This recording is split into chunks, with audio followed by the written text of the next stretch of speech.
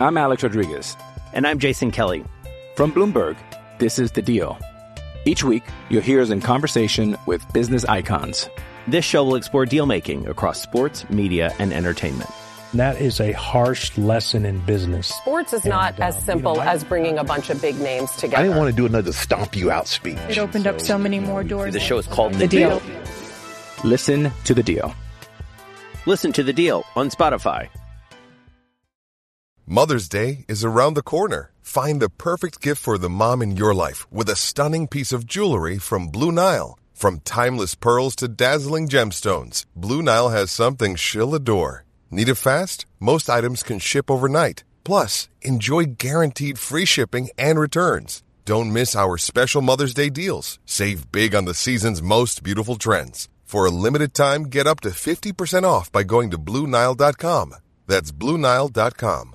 Coming to you from Classic City, The capital of the Bulldog Nation. it's time for another edition of the podcast designed for the most die-hard Georgia fans in the country.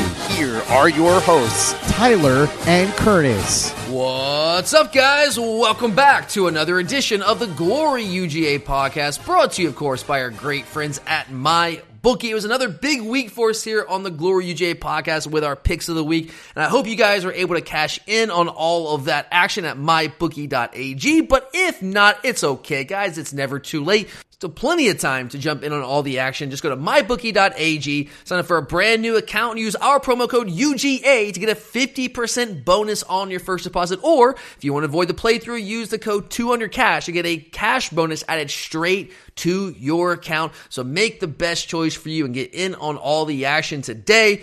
But all right, guys, I am your host, Tyler, and joining me today to recap Georgia's latest dismantling of the Florida Gators, and that never gets too old to say, guys. It's a beautiful thing. Love saying it. But joining me today is my co-host, Curtis. 42-20. Could have been, about 50-13 or so if we had really wanted it to be. But regardless, another glorious beatdown of the Florida Gators. Again, that will never get old. That's 3 in a row and 6 of the last 7 against Florida. And for the first time in series history, one of the teams in the series has won 3 straight by 20 points or more. We are now 41-1. You guys, I'm sure all of you have seen this stat. It was on the broadcast last night. But since losing to Florida back in 2020, the last time that we lost to the Gators, we are now 41-1 in those last 42 games compared to 21-20 for Florida. So if the series was not already turned around from the disaster that was the 90s and early 2000s, basically my entire childhood, it is officially turned around now, guys. I think we can say that. I can actually enjoy my birthday weekends now as a child, which is the time you typically really enjoy birthdays. It was harder for me because we were always losing to Florida, sometimes on my birthday, but always like the day before, day after my birthday. So it's nice now as an adult when I don't actually want to get older and don't like birthdays as much, but it's nice to be able to kind of enjoy it a little bit. So Jacksonville is still, Jacksonville, I guess, and it is what it is. But the weather was nice. It was a great weekend in Jacksonville. But Curtis, we got plenty to talk about, and I want to open today, do something a little bit different than we normally do. I want to open with a rundown of the first few drives of this game, because I think that really tells the story of how this game ultimately played out. So let's start here. So Florida jumps out to a quick 7-0 lead with a very surgical 7-play, 68-yard drive that was capped by a 25-yard touchdown catch and run by freshman Eugene Wilson. Got to give Billy Napier credit. It was a really well-schemed first drive, really well-scripted opening drive. But Curtis, what I'm curious about for you, after that first drive, what was your emotional state? We're down 7-0. Florida comes right down the field, drives down our throat, puts a touchdown on the board, and it's like, okay, all right, we're down right out of the gate. So what was your emotional state at that point? I was a little frustrated that it was so easy, I think is kind of where I was at. But I was kind of just still waiting because Georgia right now hasn't always been winning the first quarter. So I kind of was in the position where I was going to wait and see. Yeah, that was kind of where I was. So old Tyler, just go back 7-8 years ago, maybe even 5-6 years ago. I don't know, maybe 3 or 4 years ago, old Tyler would have lost his mind, been freaking out, would have been an absolute wreck in the stands there in Jacksonville. New Tyler, though, after back-to-back national titles and having seen this team show its championship medal time and time again, Knew Tyler was not worried. I'm not going to say I was completely unbothered. I mean, there was some. I'm always nervous going to every game. That's just kind of how I operate. I used to go in there like expecting the worst every game. That way I'm prepared for it emotionally. I don't do that anymore because, I mean, like we're 40-1 in our last 41 games. So there's that, right? I guess 41-1 now, right? Or is it 40, I believe so, yeah. Because it was 40-1 during the game, right? When I was watching the replay. So I guess it's 41-1 now? I think that's right, games? yeah. I think that's right. Something along those lines. You know, that does something to a man, right? So I'm always nervous. I was a little nervous. Actually, so we were obviously in the Georgia side, and, you know, you have these like rogue Florida fans that are sometimes just on the wrong side. I don't know how that happens, but hey, whatever. And so right next to my wife and I were these two Florida fans, and they were fine. They weren't like crazy. They kind of knew the deal.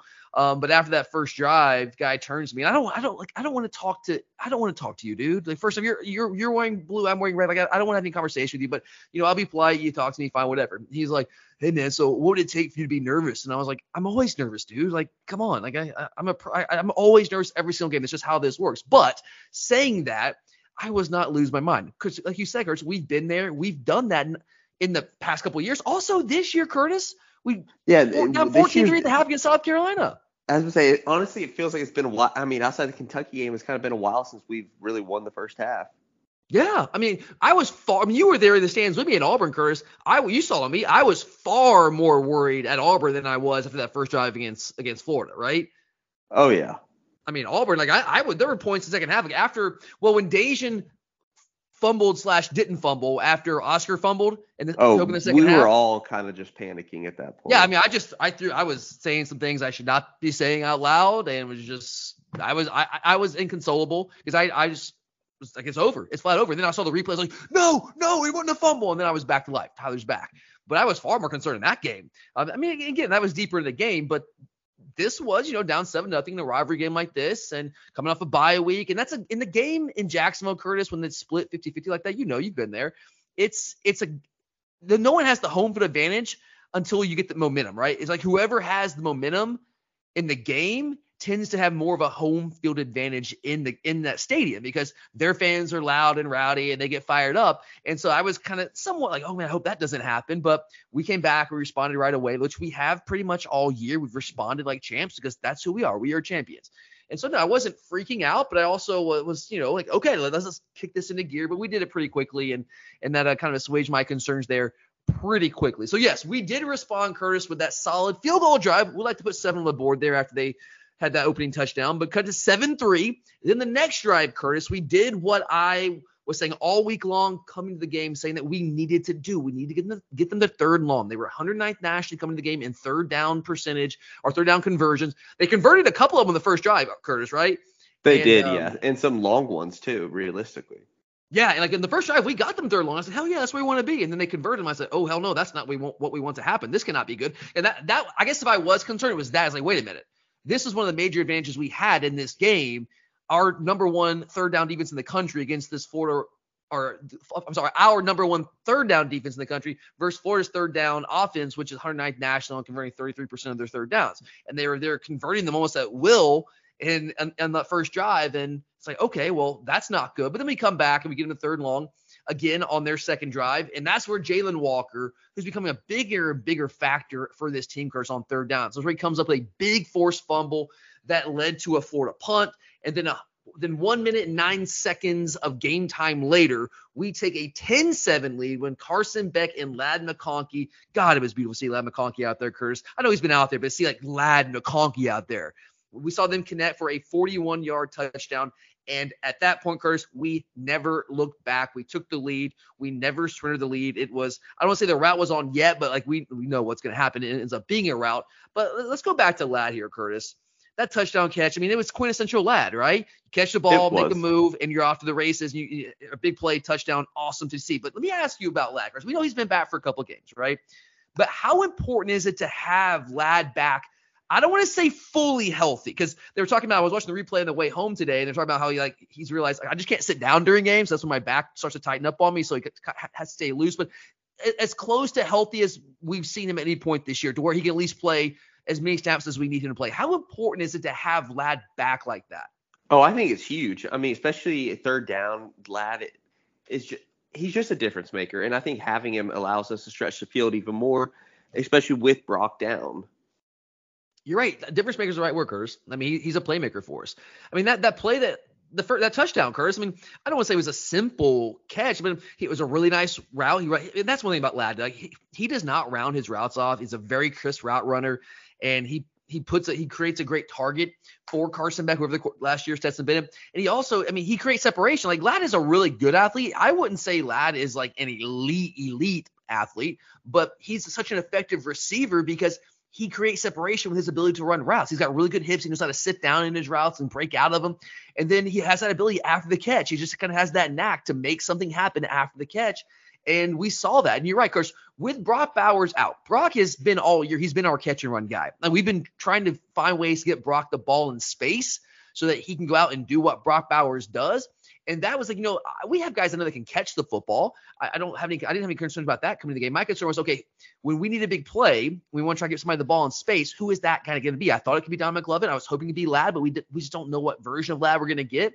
But you're right, Curtis. Ladd being that version of himself, the version that we have come to know and love for so many years now, that is a huge, huge shot in the arm for this offense, because without Brock Bowers, we need that. We need somebody that can work across the middle of the field like Ladd was doing and create big plays in space. Dominic Lovett did that for us a couple times. Ladd did it more than a couple times in this game. That's huge for us. And he's just such a security blanket. I know Carson and him haven't had that much time on the field, but he's just such a steady receiver. That's the thing about Ladd. I think that's what makes him special, Curtis. Like, he has that possession receiver type ability, but he also has the explosiveness ability as well.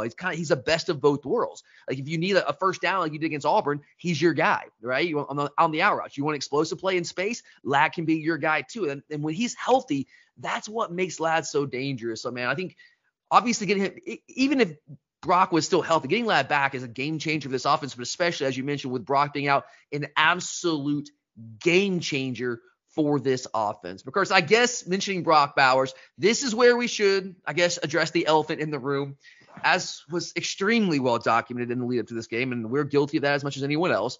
We all know Georgia had to play this game without star tight end Brock Bowers. There were questions galore, my man. And I don't know if you caught some of the predictions right before the game. I'm sure you did. But there were more than a few doubts about how the Bulldog offense would fare in Brock's absence, in the absence of our all-world tight end. So obviously, we knew that the offense would change somewhat. It would look a little bit different. We'd feature different guys coming to the game. We just didn't know exactly what it would look like. We had ideas, but we didn't really know. You won't know until you actually see it. But now we've seen it on the field, Curtis. So what structural changes did you see from Mike Bobo in this Georgia offense on Saturday against Florida? Well, I felt like, once again, we saw less 12 personnel. Maybe in the passing attack, we did 12 personnel quite a bit just because we had a lot of success. Well, in the second half, we were trying to ice the lead. Exactly, and we were our offensive line. Everyone was doing a good job, but when we were being really aggressive, especially in the pass game, we were really doing a good job of spreading everything around. Yeah, and just spreading the teams around. Yeah, we were spreading the ball, man, and that was one thing I like we said last week, Curtis, I'm not going to sit here and ever tell anyone that a team's going to be better without Brock Bowers. That's just not the case. The guy, he's the greatest tight end in college football history. Whatever. I mean, that's my opinion. People can argue. That's fine. Whatever. But even though you might not be better without Brock Bowers, you can pose some issues to teams because they're so used to, like, all the film they have is like, all right, this is what Georgia does with Brock Bowers. Well, now Brock Bowers is out of the equation. We have all these different guys that we don't really feed the ball to all that much, but they can all be feature guys in their own way at different times. And now, like you said, we're spreading the ball out to all these different players and getting them all involved. And I mean, I'm not going to say again, I'm not going to say we can be better without Brock Bowers. I'm not, but in some ways, can our offense be tougher to stop, Curtis, when you have all those different guys activated like that? It can. I mean, because Brock was doing two roles, either kind of to bring attention or to be the go-to guy. The fact is, now you really can't key on any one person. Yeah, and I guess in some ways I'm arguing against myself, saying on one hand, you can't be better without Brock Bowers, but on the other hand, well, maybe you can feature all these different guys and make it tougher for defenses to game plan against you because they don't know exactly who's going to get the ball in different situations. When you're distributing the ball to all these different guys, they can all make plays. So I don't know. I was very encouraged by what I saw, Curtis, to be honest with you. You can go back to the 12 personnel. The first half, like the only time I really saw us run 12 personnel was inside the red zone goal line situations. Other than that, it was primarily 11 personnel. Oscar Dubb was obviously the guy that was out there the first couple of drives, but I mean, I even texted you at one point. I was like, have you heard anything about Oscar being hurt? Because Lawson Lucky was getting some serious reps out there. I was like, I mean, I expected that, when we were 12 personnel, obviously it would be Oscar and Lawson, but there were a couple of drives in a row out there where it was Lawson lucky and not Oscar Delp. I'm like searching the sidelines for Oscar. I'm like, is he in the 10? Like, what's going on? No, he's standing right there by the coaches on the sideline. We're just giving Lawson some run there. And it's good to see Lawson get some opportunities like that. But I didn't see a ton of 12 personnel in the first half. It was a lot of 11 personnel, which is kind of what I anticipated, because Lawson is, as talented as this guy is, he's going to be such a good player for us. He's still really young, and thrown into a situation like that without having a ton of game reps, I mean, that's a tough spot to put a guy in if you don't have to and you have all these great receivers. I think our coaches seem to have felt the same way. But I do think that's one of the reasons that we saw Lawson get a couple of series where he was the tight end, because we know that we still want to do a lot of 12 personnel in the future, even if Brock's not going to be in there. And we want to get Lawson Lucky up to speed so that we can feel comfortable putting him in those big-time game situations when the SEC division might actually be on the SEC East division might actually be on the line. So I think that was really encouraging too, is that, we got that guy some reps. He looked good in the time that he was out there in the field. Hopefully that means that we will feel more comfortable using 12 personnel, not just in goal line situations here over the next couple of weeks until we get Brock back. But yeah, I didn't see a ton of 12 personnel. It was a lot of 11 personnel out there. Like you said, we were spreading the ball around to a bunch of different guys. Would you say that we featured one specific guy? Did we feature Ladd, or is that just a matter of he was open in certain situations? Just open in certain situations. I mean, we did a good job. Dom had some big plays. We targeted Ra trying to get him the ball. I mean, and we even, got it to Dylan Bell out of the backfield. So I don't think it felt like we truly targeted any one specific person more than another. Yeah, I agree. I mean, Ladd obviously led the team. 6 catches, 135 yards. By the way, Curtis, did you catch that was only his second 100-yard receiving game of his career? I did not, and that's actually a little surprising. That's shocking to me. I should know these things. Obviously, we run Georgia podcasts, but and I know Ladd's got a bunch of games where he's right there, he's close to it. Obviously, we've had Brock Bowers, and Ladd's made plays for us in different ways in the run game. He does a lot of things for us. But I guess I had assumed along the way it was just more than one 100-yard game coming into this game, but it's not the case. So, a second 100-yard game of his career. Welcome back, Ladd McConkey, by the way. But Lovett had 4 for 83, as you mentioned, 20.8 yards per catch. And we saw a couple of explosive plays from Lovett. One in particular where he turned the Jets on the sideline. Did you catch that one? Oh, yeah. He turned those Jets on. And it was like, oh, yes. That is the Dominic Lovett that I've been looking for, man. So I'm excited to see what he can do over the next couple of weeks. Then Oscar had 2 for 31, that great Brock Bowers-esque catch on that first drive.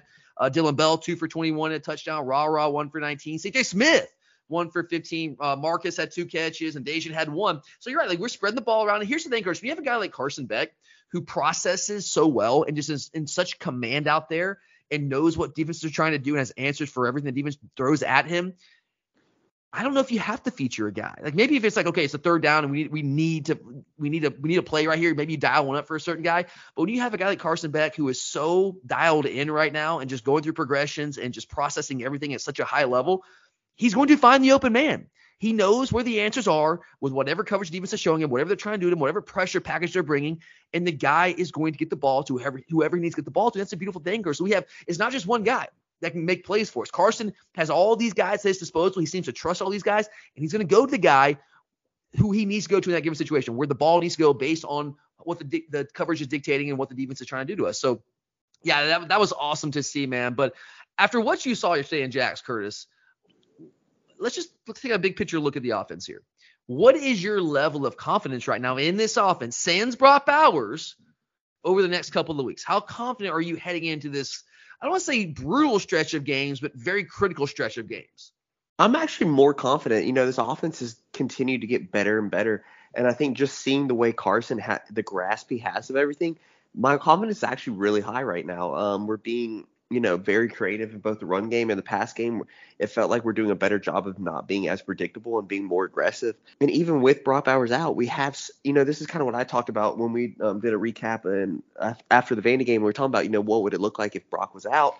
And this is exactly what I thought. We still have a lot of weapons that you can get the ball to, and we're still a very dangerous team. So my confidence is there right now. 1 to 10, where's your confidence right now? I'm going to say 8, because right now, especially the teams we're going up against, none of them scare me defensively. Yeah, that's exactly what I was thinking. I think I'm at 8, man. I think we have so many playmakers, dude. And again, I go back to what I just said about Carson Beck. When you have the quarterback that's playing at the level that Carson Beck is playing right now, it makes everything a lot easier. Yeah, Carson makes it. It wasn't until Saturday that I really had appreciation of how quickly he is getting rid of the ball when he sees where he wants to go and how strong he gets it there. His numbers are better than Stetson's were through 7 games through this point last year, Curtis. Well, and I'll say this too. Crazy. Saturday was the first time we moved the pocket with him, and he did well with it. He throws exceptionally well in the run. I mean, wish there's he that could one more to of Ladd. The one to Ladd, he was going to the left on a different platform, still throws a strike. He throws extraordinarily. In fact, I think that might be his one of his strengths. Like physically, he's throwing the ball on the run. He does it. He has the upper body, lower body disassociation where he gets the velocity on the ball. He puts it on the money. I mean, dude, he throws the ball. I think it's like the baseball player in him. You know, he's a big time baseball player back in high school, right? So I think he was. If I remember correctly, I think he was an infielder. So I think that kind of comes into play there. You'd be able to throw off platform like that. But, man, yeah, he throws the ball really well on the run. But when you have a guy like that, because we all know the quarterback is the most important position in the field, that gives me a ton of confidence. And, look, I know how good Brock Bowers is. I love the guy to death, man. I mean, he's the best player in college football. But you can mitigate that to a pretty large degree, as good as he is, when you have a quarterback playing like Carson Beck is playing right now. And we just went through all the different guys he has to work with right now offensively. The run game is starting to get on track. We'll talk about that a little bit more in a few minutes. But I think 8's the right number here, man. I think this offense is playing at a high level. I mean, when Brock went down, we talked about it. Obviously, I said all the same things I'm saying right now, but I also was making sure to be clear that I was not freaking out. I wasn't unconcerned because it's Brock Bowers, but we have weapons. I told you guys I still felt good about our ability to be an effective and explosive offense. And I even more so feel that way now after having actually seen it. We have proof of concept now against not an elite Florida defense, but that's a pretty good Florida defense. It's a solid Florida defense. And I thought all around in the first game without Brock Bowers, this offense performed at a very, very high level. And I fully expect that to be the case moving forward in these next couple games. You mentioned, Curtis, like we have some really tough teams. Missouri's a good football team, and they're capable of beating us. Ole Miss, capable of beating us. Tennessee, all very capable of beating us. But with our offense playing like that, if that continues on moving forward, I feel really good about this stretch of games here down the next couple of weeks, Kurt.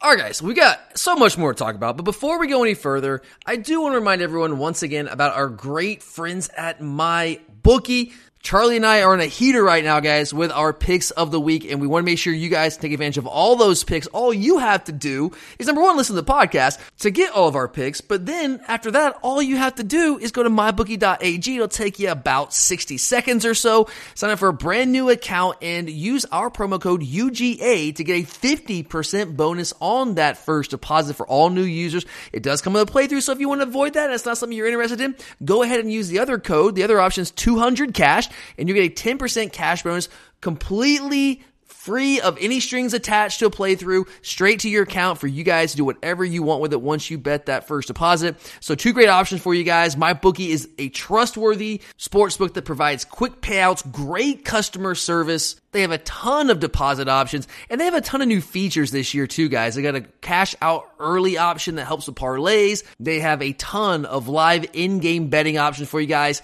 cash pools. They have a great casino if you're into that. They have so many options for all types of bettors out there. So do yourself a solid and sign up for a brand new account at mybookie.ag so you can bet anything, anytime, anywhere, only with MyBookie. Hey, it's Kaylee Cuoco for Priceline. Ready to go to your happy place for a happy price? Well, why didn't you say so? Just download the Priceline app right now and save up to 60% on hotels. So whether it's Cousin Kevin's Kazoo Concert in Kansas City, go Kevin, or Becky's Bachelorette Bash in Bermuda, you never have to miss a trip ever again. So download the Priceline app today. Your savings are waiting. Go to your happy place for a happy price. Go to your happy price, Priceline. I'm Alex Rodriguez. And I'm Jason Kelly. From Bloomberg, this is The Deal. Each week, you'll hear us in conversation with business icons. This show will explore deal-making across sports, media, and entertainment. That is a harsh lesson in business. Sports is not as simple as bringing a bunch of big names together. I didn't want to do another stomp you out speech. It opened up so many more doors. The show is called The Deal. Listen to The Deal. Listen to The Deal on Spotify. With threats to our nation waiting around every corner, adaptability is more important than ever. When conditions change without notice, quick strategic thinking is crucial. And with obstacles consistently impending, determination is essential in overcoming them. It's this willingness, decisiveness, and resilience that sets Marines apart. With our fighting spirit, we don't just fight battles, we win them. Marines are the constant our nation counts on to fight the unknown. And through adaptable problem solving, we do just that. Learn more at marines.com. All right, back to the rundown, Curtis. So we scored to go up 10-7, and Florida wants to answer, right? We got to talk about this. They hit a pass to Khalil Jackson for what was originally ruled a first down. Now, I am in the stands. I'm 5 miles away, okay? I'm up there in the 400 level, and I'm screaming in the stands. I saw it, man. The referees might not saw it. I saw it from 500 miles away. I'm screaming in the stands. He's short. He did not get the first down. I'm apoplectic they gave me out of the first down. Like I say, the game's still tight here, right, at that point. So I'm freaking out. I'm upset. But after review, so that was the last play of the first quarter. So during the break there, TV timeout, they review it. And the refs come out of the TV timeout and say they reversed the call. He's a yard short. I'm like, yes, of course he was a yard short. And then comes what I believe, Curtis, had to be the true turning point in the game. Nice guy, Billy Napier, what a nice guy, decides to go for it. Down 10-7, first play of the second quarter from his own 34-yard line. We all know what happens next, Curtis. They snap the ball between Graham Mertz's legs. Beautiful little cute play, yeah. To Trevor Etienne. They try to run back pass. Smile Munnon sniffs it out. Great play, great discipline by Smile there. And we get the ball on the Florida 31, and it takes us only 3 plays to cash that in for a touchdown and take the 17-7 lead. Curtis, I have to ask you here, man. Obviously, I don't think you can argue that this was a good call. It was a terrible call. But what did you make of that decision to go for it in that situation by nice guy Billy Napier? I get going for it. I think the play call was what killed me. Do you really get going for it there? Because I don't. The thing is, Florida to win that game, I'm going to be honest, they had to take chances like that. Those are going to be. If the ball is close to the 50-yard line, I mean, if it's setting up a potential score, or you're going to get, maybe now we have a chance to get in field goal range to tie this game, sure, but you're 34-yard line? I think, honestly, one thing, though, to be honest, too, is I think he doubted his defense could stop us, that it started becoming a possessions game. Could be. Yeah. I definitely have an issue with the play call, for sure, like you said. I have an issue with him going – I mean, this is a me thing, Curtis, but look, I don't – other than my betting interest, I just care about Georgia and what's good for Georgia. But as a fan of college football, forever, Curtis, college football coaches, they err on the side of being conservative when it came to fourth down calls, right? And they would never go for a fourth down. You have the rare guy here and there that would do that. But now with the analytics, now everybody's going for it on every freaking fourth down there is. And I think the pendulum has swung way too far the other side. Like, there's a happy medium. Yes, I think coaches should be more aggressive on fourth downs than they were, my entire lifetime. I've always felt that way. But now I feel like they've gone over the top with this analytics stuff. I'm going to use another example, Curtis, the Tennessee-Kentucky game last night. I know you had a Halloween party. I don't know if you caught that game, but Curtis, Kentucky, I'm not saying this is the reason they lost the game. This is just one example. There's another, who was I was watching? Maybe it was, I don't know, was it Kansas? I think it was Kansas, Oklahoma. Kansas didn't win the game, but they went for it on a fourth down and could have kicked the field goal, and they didn't get it. It didn't cost them, but it cost Kentucky. They had a shot for a field goal early in the first half of the game. They went for it and did not get it. Later in the game, that field goal, not taking that field goal, maybe they wouldn't have made the field goal, but not trying to take those points came back to hurt them. They easily could have beaten Tennessee if it was not for that decision. Well, it's the same thing that cost Oregon the game against Washington. Exactly. 100%. I mean, look, I know Dan Lanning wants to say, we're an aggressive football team. I'm going to call plays aggressively. Dan Lanning, you cost your team that game. Okay. I don't care what people want to say. You can say, well, I like an aggressive play call. That's fine. Those were I like Dan Lanning. I love Dan Lanning. I think those were, I don't want to call a guy dumb. It's not. I just think those were horrific decisions in the context of that game, Curtis. Because if he doesn't make one of those calls, if he decides not to make it, they win the game. So that's what I'm saying is I think the pendulum has swung way, way too far to the other side here in terms of being aggressive, and teams are going overboard with this stuff, and they're costing themselves football games. Now, we probably would have beaten, almost certainly would have beaten Florida regardless. But after that play, Curtis, it was over. Like, we had all the momentum in a neutral site game where it's all built on momentum. They have a 10-point lead. We have more talent. We're a better football team anyway. So they lost any chance they had. I mean, I know you're saying like they got to take chances and take risks. They are the underdog in that game. They're the lesser talented team. But I don't know if that was the time in the game to take that risk. If it's in the second half and you think, okay, we're going to try to put the pressure on Georgia here. We're trying to, we got to come back. We're down by 3 here. Fine. But the first play of the second quarter, I don't think that's the time or the place to do that. Now, maybe I'm being the old man conservative guy here, maybe, but I didn't love the call. But what did you – so you didn't like the actual play call. What would you have called there? I mean, it was literally inches. I think at that point you just try to get it going forward. The pass play is what got me. Yeah, tush push, right? Yeah. I mean, like, this is not the old Georgia defensive line. There's no Jordan Davis sitting there in the middle of that defense. So, I mean, you tush push that all day long. He just got too cute, man. But here's what I'll say, too, about this. I'm going to dig deeper into this, Curtis, okay? Maybe this is me making way too much out of one call. But when I think about that decision there, right, I think that's in a microcosm, that is the difference between these two programs right now. Obviously, there is a talent gap between the two schools. We understand that right now. He's doing a good job recruiting, but right now there is still very much a clear talent gap between Georgia and Florida. That's clear. But I think it's more than just that, Curtis. I think we have, I said that earlier, a championship medal. We have this championship culture, Curtis. It's not just about talent. There's a lot of talented teams out there. Like USC, talented team. They don't have a championship culture, man. Culture matters, and we have a championship culture, and we have a championship coach. And when we get in situations, we get in high-profile games, when the pressure is on, and maybe the tide is running against us a little bit, like in that first drive, we're down 7-0, down 14-3 at the half against South Carolina, down against Auburn on the road, Curtis. We stay calm, we stay poised, we believe, right? Composure is what Kirby Smart always says, right? It's one of our pillars of our program. Composure. We have that. Our program is built on that. And so when we get in these situations, we know how to respond. We respond the right way. We're built the right way. Florida's not there, man. They don't have that culture. They panicked. Not just the team. Billy Napier, in my opinion, Curse, panicked there. He did not need to make that call. Not at that moment in the game. He did not need to make that call. I don't think Kirby Smart makes that call. Like, think about that, Curse. If the roles are reversed there and we're down 10-7, we had the ball 4th and inches from our 34-yard line. Does Kirby Smart go for it? Probably not, no. I don't think so. And you're right. I mean, they're the underdogs. They got to take some more risks. That's fair. But I think Billy kind of panicked early in the game. I think that shows his inexperience as a head coach in games like this. And their team, again, just coach, players, the culture of Florida is not where our culture is. Maybe it'll get there. I don't know. But beyond just the talent, that's a big part of why we were dominating Florida right now. 3 straight victories over against the Gators by more than 20 points. But the championship culture, Curtis, I think that's a big part of it too. So that was a huge turning point in the game, Curtis. But then on the very next drive, we have a Tyrion Ingram-Dawkins sighting, my man, as TID comes up with a strip sack that is recovered by Marvin Jones Jr., who got even more reps this game, Curtis. Love to see Marvin getting out there more. And so he recovers it at the Florida 11, which we promptly punch in for yet another touchdown. 24-7 dogs. Curtis, quickly here, I want to talk about Tyrion Ingram-Dawkins. You texted me after the game and said, quote, if TID stays healthy, he changes our defense. So I'm going to ask you to expound on that for our listeners. Well, because I think one thing that's really been hurting us is, we're talking about on the edge, especially in the run game outside of Mykel Williams.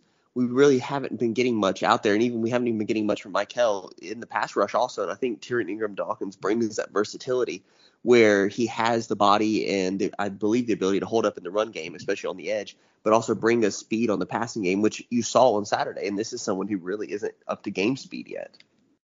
Yeah, I think TID coming back. I mean, he's missed basically the entire year. He missed 6 games. And, I didn't think he was going to play in this game. I've been asking some questions about him behind the scenes. People are like, yeah, maybe he's doing a little bit more. But after the game, what to hear Kirby say, essentially the decision was made during the bye week. Like, hey, we're going to bring this guy back. We shut him down for 6 weeks. That's what Kirby said. And it sounded like it was Tyrion who came to him and was like, look, coach, because that's a foot injury, guys. And they're afraid it's going to become like a Liz Frank thing. They don't want it to become a bigger issue than it has been. So it's kind of why we shut him down. But he came to the coach and was like, look, either the foot's going to give or it's not. Like, I got to play, coach. I got to play. And so we worked him back in over the bye week, and he came out and he played against Florida. He played really well, Curtis. Obviously, that strip sack was huge. That wasn't the only thing he did. He did some really good things for us. But you're right, Curtis. What he does, I agree with you. I totally agree that he's a game changer for our defense because he's another guy on the defensive line for us. Let's not forget how highly of a rated recruiter is. Remember how big of a recruit this guy was? Yeah, he was a 5-star, I believe. Yeah, people forget. This guy is a big-time player. And, we had some big-time guys in our defensive line that he's kind of had to sit behind, and it hasn't been immediate gratification for him. But that doesn't change the fact that this guy is an extraordinarily talented player that can absolutely change the equation for our defense. Because as you said, he is a guy that can give us both things that we need on the defensive line there. He can give us pass rush, and he can give us the ability to stop the run and set the edge there. Mykel can do that. Mykel does a good job of that. When Tramel Walthour comes in, Tramel's a really good run defender. He essentially gives us nothing as a pass rusher. He just does. That's not his skill set. He's a really good run defender. He plays really, really hard. He's a good piece on our team. But Tyrion Ingram-Dawkins, Curtis, that for a team that struggles, as we often talk about on this show, Curtis, to get natural pass rush, especially from that position, that is a guy that can change that equation for us. He can do those things that other guys on our team can't. I mean, him and Michael. So if you have that 1-2 punch there, that gives us more versatility. It gives us the ability when we want to rotate guys and give Michael a breather. You got Tyrion or Dawkins coming in there. That changes what this defense can do, because we know we're still a good run-stopping defense. That's what we do best. We're number one in the SEC coming into this game against the run. Not as dominant as we have been, but still really, really good. But you have a guy like that that you can put in there and can rush the passer, but won't kill you against the run. That's huge, Curtis. Like Jalen Walker, for example, is probably the best pass rusher on the team right now in terms of like a pure pass rusher.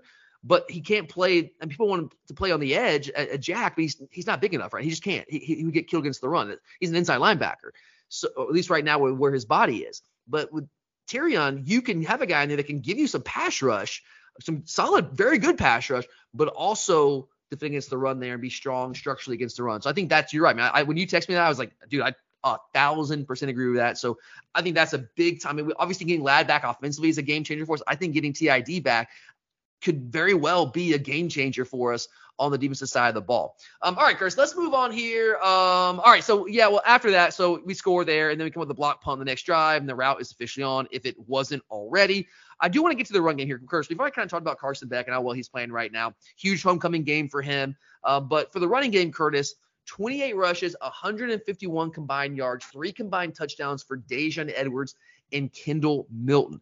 How do you, Curtis, feel about where this Georgia run game is right now, heading into this final stretch of games that are going to decide who wins the SEC Eastern Division? I'm feeling a lot more confident in our run game. Also, I think the offensive line is starting to gel a little bit better. I think we're doing better with our blocking scheme.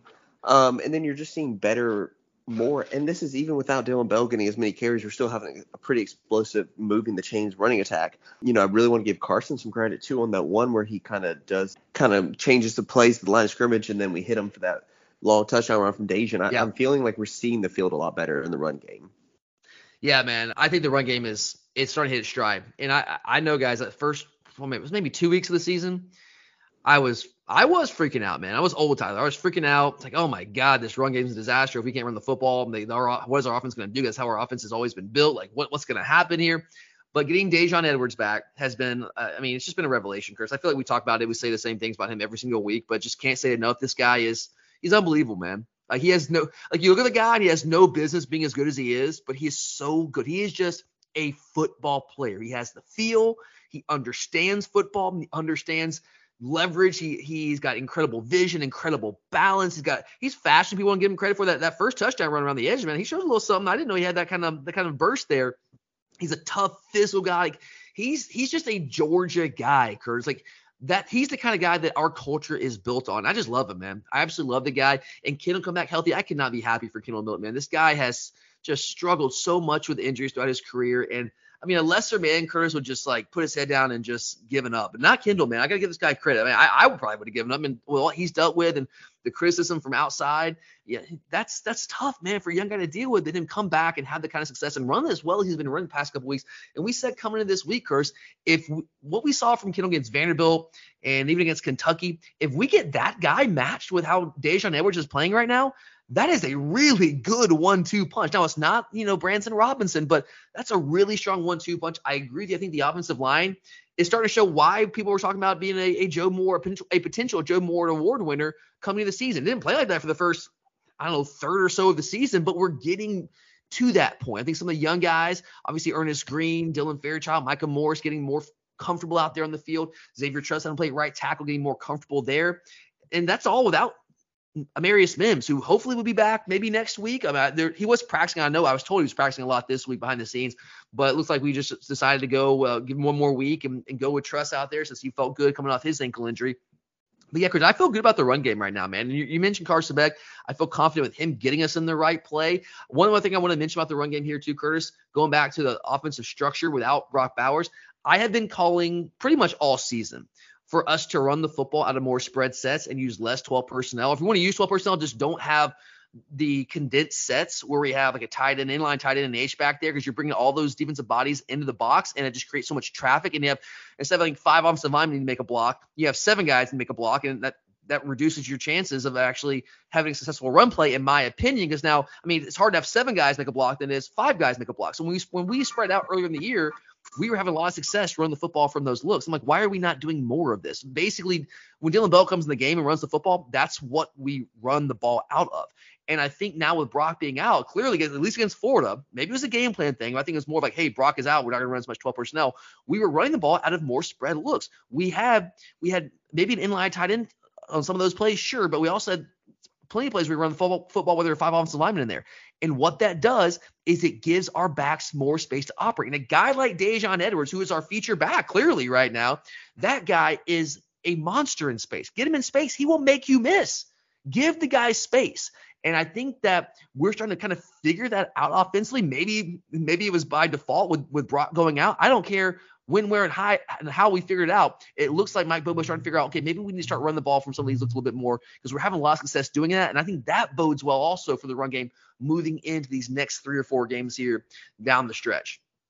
Okay, guys, we still have an entire side of the ball to talk about. We still have game balls to hand out. But before we go any further, let me remind you guys about our great friends at Alumni Hall. I don't know if you have checked the weather report for next weekend when the Dogs are back in town here in the Classic City to take on Missouri, but it's going to be a little chilly.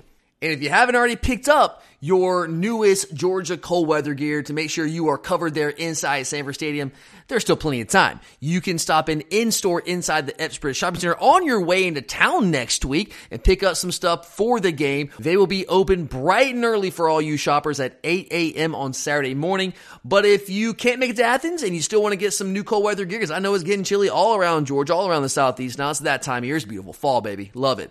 But you can go to alumnihall.com and get all the same great Georgia gear that you find in store. So make sure, take care of yourself, guys. You don't want to be cold out there. Take care of yourself and do your shopping at Alumni Hall, because Alumni Hall is where the Bulldogs shop. When you need mealtime inspiration, it's worth shopping Kroger, where you'll find over 30,000 mouth-watering choices that excite your inner foodie. And no matter what tasty choice you make, you'll enjoy our everyday low prices, plus extra ways to save, like digital coupons worth over $600 each week. You can also save up to $1 off per gallon at the pump with fuel points. More savings and more inspiring flavors make shopping Kroger worth it every time. Kroger, fresh for everyone. Fuel restrictions apply. Another day is here, and you're ready for it. What to wear? Check. Breakfast, lunch, and dinner? Check. Planning for what's next and how to save for it? That's where Bank of America can help. For your financial to-dos, Bank of America has experts ready to help get you closer to your goals. Get started at one of our local financial centers or 24/7 in our mobile banking app. Find a location near you at bankofamerica.com/talktous. What would you like the power to do? Mobile banking requires downloading the app and is only available for select devices. Message and data rates may apply. Bank of America NA, member FDIC. This episode is brought to you by Shopify. Whether you're selling a little or a lot, Shopify helps you do your thing, however you cha-ching. From the launch your online shop stage, all the way to the we just hit 1 million orders stage. No matter what stage you're in, Shopify's there to help you grow. Sign up for a $1 per month trial period at shopify.com/special offer, all lowercase. That's shopify.com/special offer. All right, Curtis, let's move over. Let's talk about the defense here for a couple of minutes. So Florida, I know the final numbers. I think they had a little over, was it 340, 330? I think it's 339. Yeah, 339 total yards in this game. You're like, oh, well, that's not a great defensive performance. It's fine. It's not elite. But Curtis, I think it's a little misleading if you're just doing the stat watching there. Because if you watch the game, I mean, Florida had 150 yards, Curtis, on the last 2 drives. Their last 2 drives, they had 2 75-yard drives after being down 36-7. I'm not going to say we gave up. The last drive was with all of our backups, and we were just like emptying the bench out there. But prior to those last 2 drives of the game, Curtis, they had 189 total yards prior to that. So basically through 3.5 quarters, they had 189 total yards. Obviously, their first drive, it was really well scripted, really well called there by Billy Napier. So that was not a great performance on that first drive. But after that point, Curtis, they basically could not do anything offensively until those final 2 drives, and it was well out of hand. And our defense really turned it on after that point. So I'm going to ask you 2 questions about the defense. Number one, let me ask you this. What was the most encouraging thing to you about our defensive effort on Saturday against Florida? The eye discipline was so much better. Florida tried quite a few misdirections, trick plays, things of that sort. And I thought you can go back to that 4th down play we were talking about earlier where they go between the legs. Pop and I think it was Tyke took both of the guys out of the backfield and shut that down. Didn't even give him a chance to get rid of the ball while a smile was in his face. I think just seeing things like that where guys outside of that first drive, I felt like everyone did a much better job playing their assignments, which we haven't consistently had this year. I totally agree, Curtis. I totally agree. And Florida's a team, coming in the week, we're talking about on the preview show, like they do a lot of motion. They do a lot of misdirection. They try to get your eyes in the wrong spot. They want to make you wrong, make you communicate. And they were trying to do that. And I saw the exact same thing, Curtis. I'm glad you said that. There's one, even a guy like Marvin Jones Jr., Curtis, who doesn't play a lot. He had a tackle for loss. I was saying the first half where he was just like the play was going away from him, and they run. I think it was Pearsall. They run back around on the end on the reverse, and he's right there to make the play for tackle for loss. And it's like, yes, do not chase. And that's a young guy who hasn't played a lot of football, being well coached. And credit to him for doing what he was coached to do. But also credit to our coaches for having these guys prepared. And that has been an issue for us, Curtis, early in the season, especially against Auburn. The eye discipline was a problem. I will still maintain nobody this season has lined up and run the football down our throat. I'm not saying no one can, but no one's done it yet. When we've had issues against the run, it's eye discipline. It's just lack of attention to detail, lack of fundamentals, and we had clearly cleaned that stuff up during the bye week, and that was really encouraging to see because, teams they're going to obviously look at what Auburn did to us and try to emulate some of that. I'm sure Ole Miss in a couple of weeks will try to emulate that because that's probably the closest thing, their offense in terms of how it's structured is probably the closest thing to what Auburn did to us, at least in terms of their ability to do that with a mobile quarterback. And Brady Cook from Missouri, we'll talk about that later this week. He can run too. They'll run that guy. He's a mobile guy. He's a good athlete. So to see that the discipline there, the getting back to fundamentals and just doing what we know how to do and playing Georgia defense, that was really encouraging for me. For me, Curtis, though, I love that call. I got to say our ability to pressure the quarterback, man. What'd you make of that? Oh, it was a sight for sore eyes. We were coming with blitzes on early down. I think it was just that we weren't predictable also with our blitzes, which was so nice. We do a great job. I will give go back to Dan Lanning, but also Glenn Schumann now. Kirby Smart's obviously intimately involved in all this. The way when we bring pressure, even when we're only bringing 4 guys, the way that we scheme it up and make it really hard for the offense to know where our guys are coming from, it makes it really tough to defend us. Or it makes it really tough to block us when we're trying to come after the quarterback because we make it hard on you. We're not super predictable there. But here's the stat that I threw out last week, Curtis. I don't know if you're on for this episode, but I know we've made a lot, Curtis, about how we've had issues rushing the passer this year. 12 sacks through the first 7 games. Well, Curtis, last year we had 7 sacks through the first 7 games. We ended up with 35 on the year. So that means we had 28 sacks over the final 8 games of the year last year, Curtis. And I was hopeful. I said it last week. I was like, man, I hope that we see a repeat of that, something like that this year. And I felt like this game against Florida might be the game to get the pass rush back on track because this is a team that's given up 19 sacks coming of the year. The South Carolina offensive line is very bad. The Florida offensive line is not much better. A little bit better, not much better. So I felt this is a game where our pass rush can get healthy and we get some confidence heading into the rest of the season. And we saw that, Curtis. We had 4 sacks and untold amounts of pressure in that game, multiple tackles, I think 8 tackles for loss. We were creating havoc, Curtis, and we haven't really seen that from this Georgia defense at really any point this season. Maybe a drive here or there, but nothing consistent. Against Florida, Curtis, consistently, at least after that first drive, we were consistently either sacking the quarterback, we were pressuring the quarterback, we were creating negative plays in the run game, we were creating havoc. And that's what we've always wanted to see more from this Georgia defense. We don't get it on a consistent basis, but we saw it against Florida. Now the question becomes, Curtis, I'm going to put it to you. How confident are you that momentum carries over the course of these next 4 games? I am more confident. I think it's seeing some of the younger players come in and make the impact that makes me feel that way. I agree with that. I think Jalen Walker, Curtis, he's got to be in my opinion, he's the best pass rusher on the team, right? Jalen Walker, and I got to say one person I think that's really coming on is Damon Wilson. He was bull rushing. He's got opportunities, absolutely. And I think those 2 guys right there, if you can get them more and more reps in passing situations, those are the guys that are going to make things happen.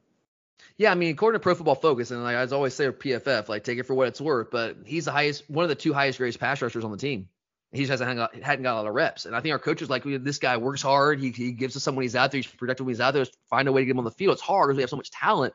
But when he's got an opportunity, Curtis, the guy produces. Jalen Walker off the edge, Curtis, on 3rd downs, his elite athleticism, his speed, his ability to bend. The sack he got on the strip sack, the tackle, Damian George, transfer from Alabama, I told you last week, is terrible and would have no chance if we really try to target him with our pass rush. Literally could not get a hand on him. He just ran right by him, bent under him, and was like, boom, sack, let's go. Jalen Walker is a terror off the edge. I wish we could find a way to get him on the field more than just these third down situations, because that guy is a game-changing pass rusher for us. It just happens to be an inside linebacker. But I think he's our best pass rusher. I think Mike Kell's a really good pass rusher. But, I mean, Jalen, athleticism, man, Ben, dude, that is some freaky, freaky stuff. And then you throw in, we mentioned him earlier, Tyrion Dawkins, throw him into the equation. I think Pop Curtis, for all his faults, is a really good pass rusher. He's become a really good pass rusher. He's a really good did, yeah, because he did some good things Saturday, got a sack, and was still getting some pressure too. So, that first drive, I was a little annoyed. I felt like he didn't do great, but outside the first drive, that man, he really played a good second half or rest of the game. Yeah, my little spoiler alert might be a little game ball in his future today. Just putting that out there. But he's a great pass rusher, man. Like, that's what he does best. Like, that's what he does. Like, yes, he's good between the tackles, but I think he's become a really, really good pass rusher. In fact, I think he might be a better pass rusher than Smile is, to be honest with you. I think he's aggressive. He fights through blocks, and he's done a really good job rushing the passer. So you put all that together. I mean, and guys like Christian Miller, Warren Brinson from the interior, they can, even if they don't get the actual sack, they can push the pocket from the interior. So I think we have a lot of guys that are capable of it. I really believe, Curtis, it's schematic. It's what are we allowing these guys to do on standard downs? That's what it is. Like, on third downs, I feel really good about what we can do after quarterback. And that's what we want to do. That's why we're number one in the country in our third down defense. But it's just those standard downs, first and second down. Like, are we going to continue to kind of keep those guys on the leash, or are we going to turn them loose a little bit? I don't know. But it's certainly very encouraging to see us turn the pressure on that way, because we have not seen that at all this year. 12 sacks through the first 7 games. So really encouraging there for me. But on the flip side, Curtis, got to ask you this. What was the most concerning thing you saw about our defensive effort? Especially with Daylen Everett, the struggle he was having with the slants. You got the same one I've got on my notes here, man. The slants, yes. I'm not giving up on Daylen Everett. He's a young player, and he's a good athlete. He's really good at run support. I still question. It's not instincts. He's doing much better playing the ball. His quick twitch. It's the twitch and the hips. Yeah. Because Eugene Wilson was just getting off the ball and was quicker than him. And he was a split second slow to respond to it. Yeah. He saw it. He just couldn't respond physically to it. Not fast enough. And so that, to me, and Humphrey got some more play. He basically didn't play much at all really in real time against Vanderbilt, and not much against Kentucky. But he played more against Florida. I still think Humphrey's a better cover guy. I really do, man. I agree. I think I have to agree with you on that. But we just put such an emphasis. I mean, the way teams run offense, nowadays, especially with the RPO game and screen game, you got to have somebody that's physical and can tackle on the perimeter, and that's where Daylen has the edge on Humphrey right now. I mean, I truly believe. I know we haven't seen as much of Humphrey. I think he's the better cover guy. I do. So I don't know what to do with that, because you put them both together and you have one hell of a cornerback, but they each have their strengths, and I don't know if either one is the total package. It just comes down to, what does Kirby Smart and Glenn, what do they put more of a premium on? And right now, it clearly seems to be the physicality on the edge there. And look, Daylen, we've talked about this guy the past couple weeks, given him a lot of praise. He's gotten better. He has gotten better. I'm not saying he's a train wreck. I still think that cornerback spot opposite Kamari is unsettled. That's what I have in my notes. I would call it unsettled. Yeah, I think that's very fair. I mean, I think that's the best way to even put it. Yeah, and Florida, I don't know if they were super well equipped to exploit that. I mean, Graham Mertz coming into this game was playing lights out last 2 weeks. Now, competition, Vanderbilt in South Carolina, is what it is. But the guy was playing at a really high level. He's playing so much better than I thought he would this year. I mean, I gotta give the guy credit. But Missouri's passing and curse, a little bit of a different animal, right? It is, yeah. Yeah, it's a little bit of a different animal. So I'm not unconcerned about Missouri sitting there on a bye week, watching this game, watching our previous game, saying, this cornerback spot, we don't want to attack Kamari Lassiter. That guy's probably a potential first-round draft pick. But this other spot, maybe we can get some explosive plays out of that. So I am at least slightly concerned, probably a little bit more than slightly concerned there. I think that spot's unsettled. I think we have good players there. It's just, again, I think both guys have certain strengths and they have certain weaknesses, and I wish we could just merge the two. And I don't know right now I don't know. What way would you lean, Curse? Do you put more of a premium on what seems like Kirby and Glenn are doing in the physicality in the run game there and the screen game on the edge, or would you put more of a premium on actual coverage? I put on actual coverage, especially with who we're about to be playing. I think that's the biggest reason I say that. I think I would too, man. Well, it's weird. Missouri, yes. Now, Ole Miss wants to run the football at you, man. And they do a bunch of screen stuff. Ole Miss I see more Everett. And maybe Tennessee too, but Tennessee too, yeah. Missouri, I believe it needs to be Julio.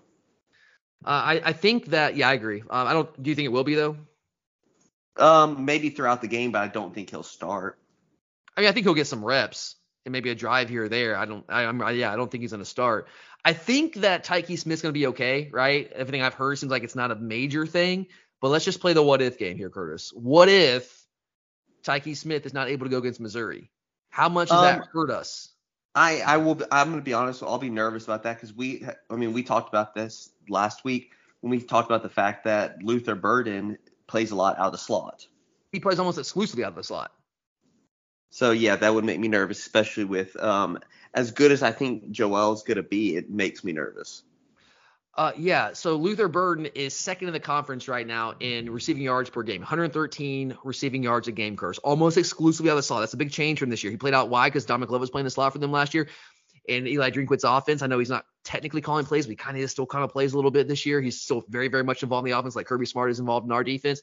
And they moved Luther Burden inside to the slot, which is a much more natural position for him. And the guy has been a freaking monster. He's been dynamic, dude. 61 catches. That leads the SEC. Second in yards per game, 113 yards per game. And Tyke has played much better against the pass this year than I thought that he would. So I'm going to give him a lot of credit. And I love Janelle Aguero long term. But if Janelle Aguero is matched up with Luther Burden, Curtis, in that game, right? I mean, true freshman who has played very little, basically no meaningful football against maybe the best receiver in the SEC. Woo, okay.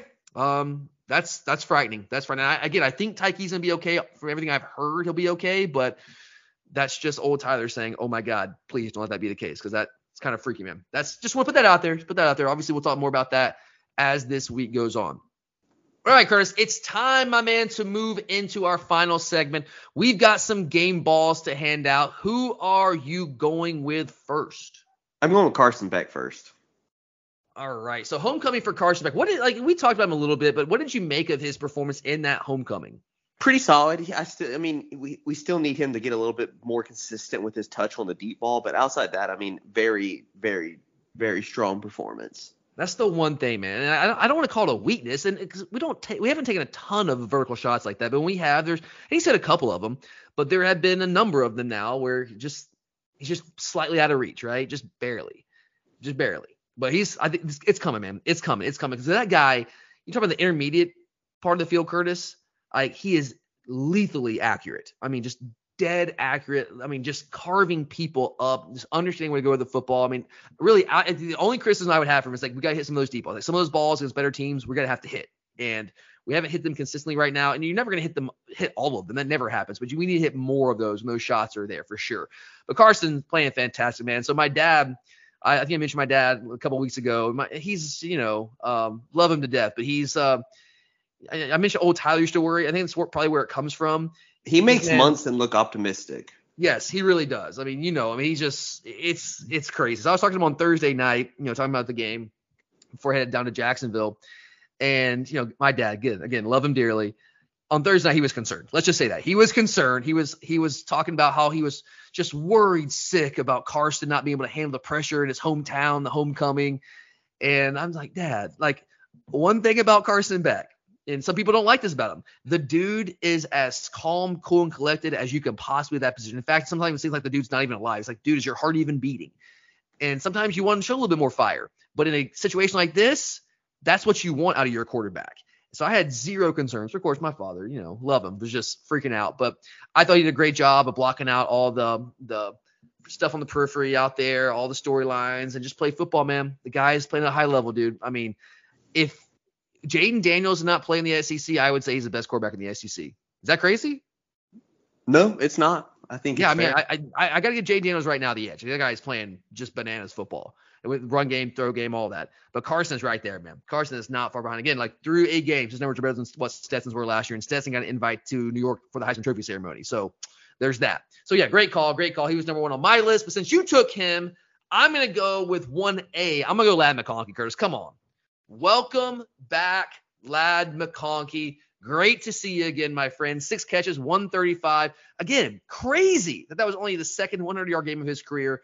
A touchdown and just big plays. Big play after big play from Ladd McConkey in a game where, like I said earlier, where momentum matters and you're playing without everything tied in Brock Bowers, who your entire offense is basically built around. Getting Ladd McConkey back healthy like that and him making plays the way that he played, Curtis, unbelievable, man. We have to have a guy that can do things like that.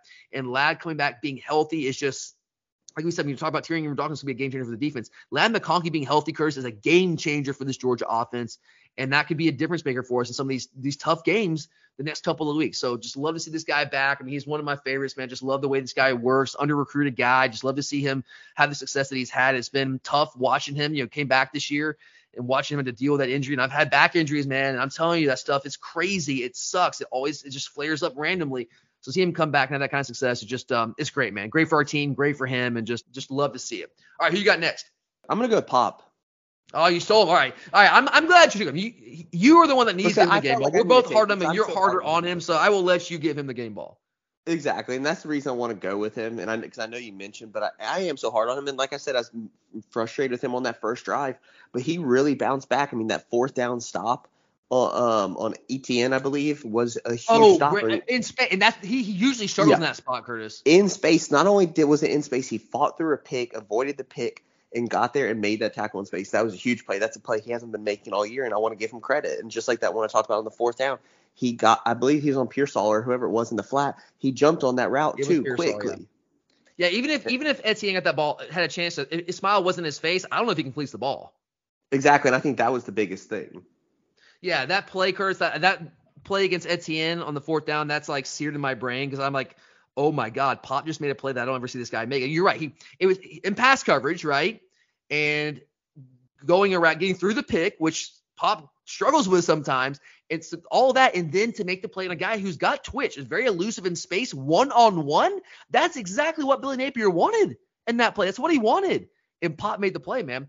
If he plays like that, okay, we got something on defense. And he can do that. And I think that's what frustrates us, right? Is that we've seen him do these things from time to time. It's just the inconsistencies, right? Is that what gets you more than anything? Exactly. I mean, that's my whole frustration. It's things he hasn't done his whole career that all of a sudden he's doing. Yeah, especially the first couple games this year. It's like, dude, you're a veteran, man. Like, what? You didn't do this last year. What is happening right now? So, yeah, I just love to see him play at that. I want to be complimentary of him, Curtis. I do not like criticizing any of our players. It's not something I enjoy doing. I don't get, I'm just like, who can I criticize today? No, it's the opposite, guys. I'm like, usually I shy away from it because I don't want to do that to our guys. So, but we have to try to be as objective as we can. So it's really nice to be able to give the guy some props here when he deserves them. He played really well. Like, I'll go back to what I said earlier about him, Curtis. I think rush to the passer has become a strength of his. He's a very, very good pass rusher from the second level from that linebacker spot. And I think he's gotten better. I think Smile was better last year. I think Pop has overtaken him as a pass rusher this year. So he's doing some good things, and I just hope that carries over in these next couple weeks, because we are absolutely going to need him for sure. All right, so you took Pop. I'm going to go Daijun Edwards, man. Daijun Edwards here. 15 carries, 96 yards. That's on top of the 12 carries, 106 yards against Florida last year. Daijun Edwards is a certified Gator killer, Curtis. 2 career games against Florida as playing, well, at least playing significant snaps. 27 carries, 202 yards, 4 touchdowns, 7.4 yards per carry. Daijun Edwards continues to just defy logic, Curtis. And this guy is just, he's a monster, man. He's a beast. And he, again, Florida killer. He's a Gator killer. Love this guy.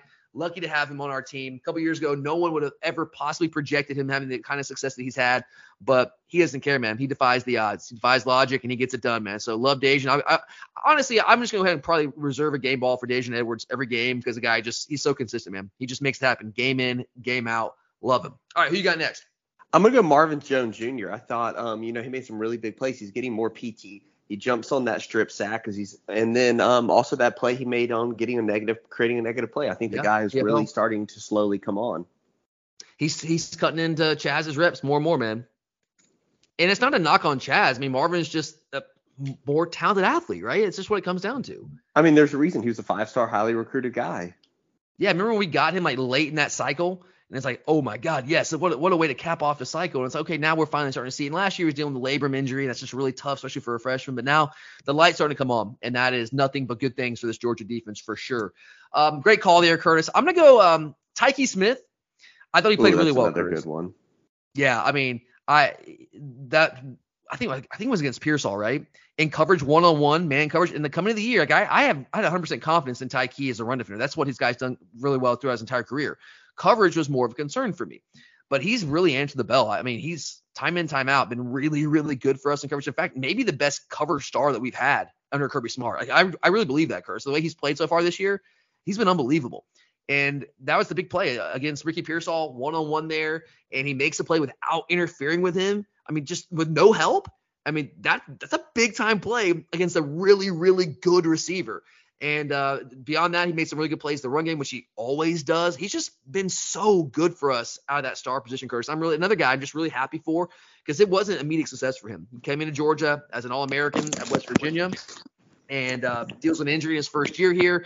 Javon Bullard takes over last year, and he's on the bench. Got a couple of starts when Javon was suspended, but he was on the bench for the majority of last year. Could have transferred out, could have left. No, he waited.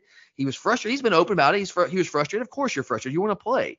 But he handled it the right way, man, and just kept working. And look at it now. This guy is playing an unbelievable love for us on this defense. So got to give some big-time props there to Tyke Smith. All right, anyone else on your list, Curtis? Any more game balls to hand out? I think that's a good group, honestly. All right, yeah, I like that too. I'm going to go one more here. We mentioned him earlier. I'm going to throw a shout-out here. One final shout-out to Tyrion Ingram Dawkins. Curtis, I can't imagine this guy's been dealing with the last 6 weeks.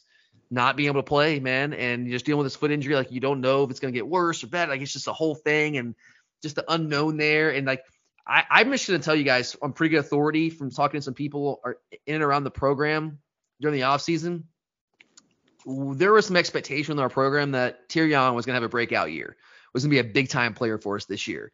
And that didn't happen, unfortunately, because of the injury situation. He dealt with it some of the offseason, played in the first game. I wasn't sure he was going to play in the first game. He did, and then re-aggravates it. Now he's been shut down for 6 weeks.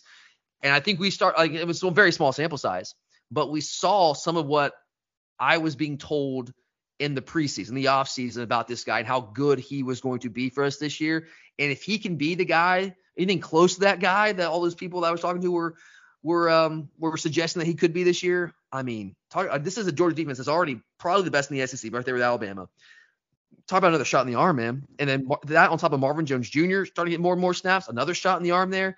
I think the best is still very much ahead for this Georgia defense, Curtis, and that is scary to think if you're the other teams on our schedule here the rest of this season, because we've been playing at a really high level for most of the season. There's been some spots where it hasn't always been great. Obviously, Auburn go for over 200 yards rushing, but the talent's still there. And we kept saying, Curtis, the first half of the season, survive in advance, right? Survive in advance until we get to the bye week, get healthy. And we come out of that bye week, we always get better. So Kirby Smart hallmark, we get better as the season goes on.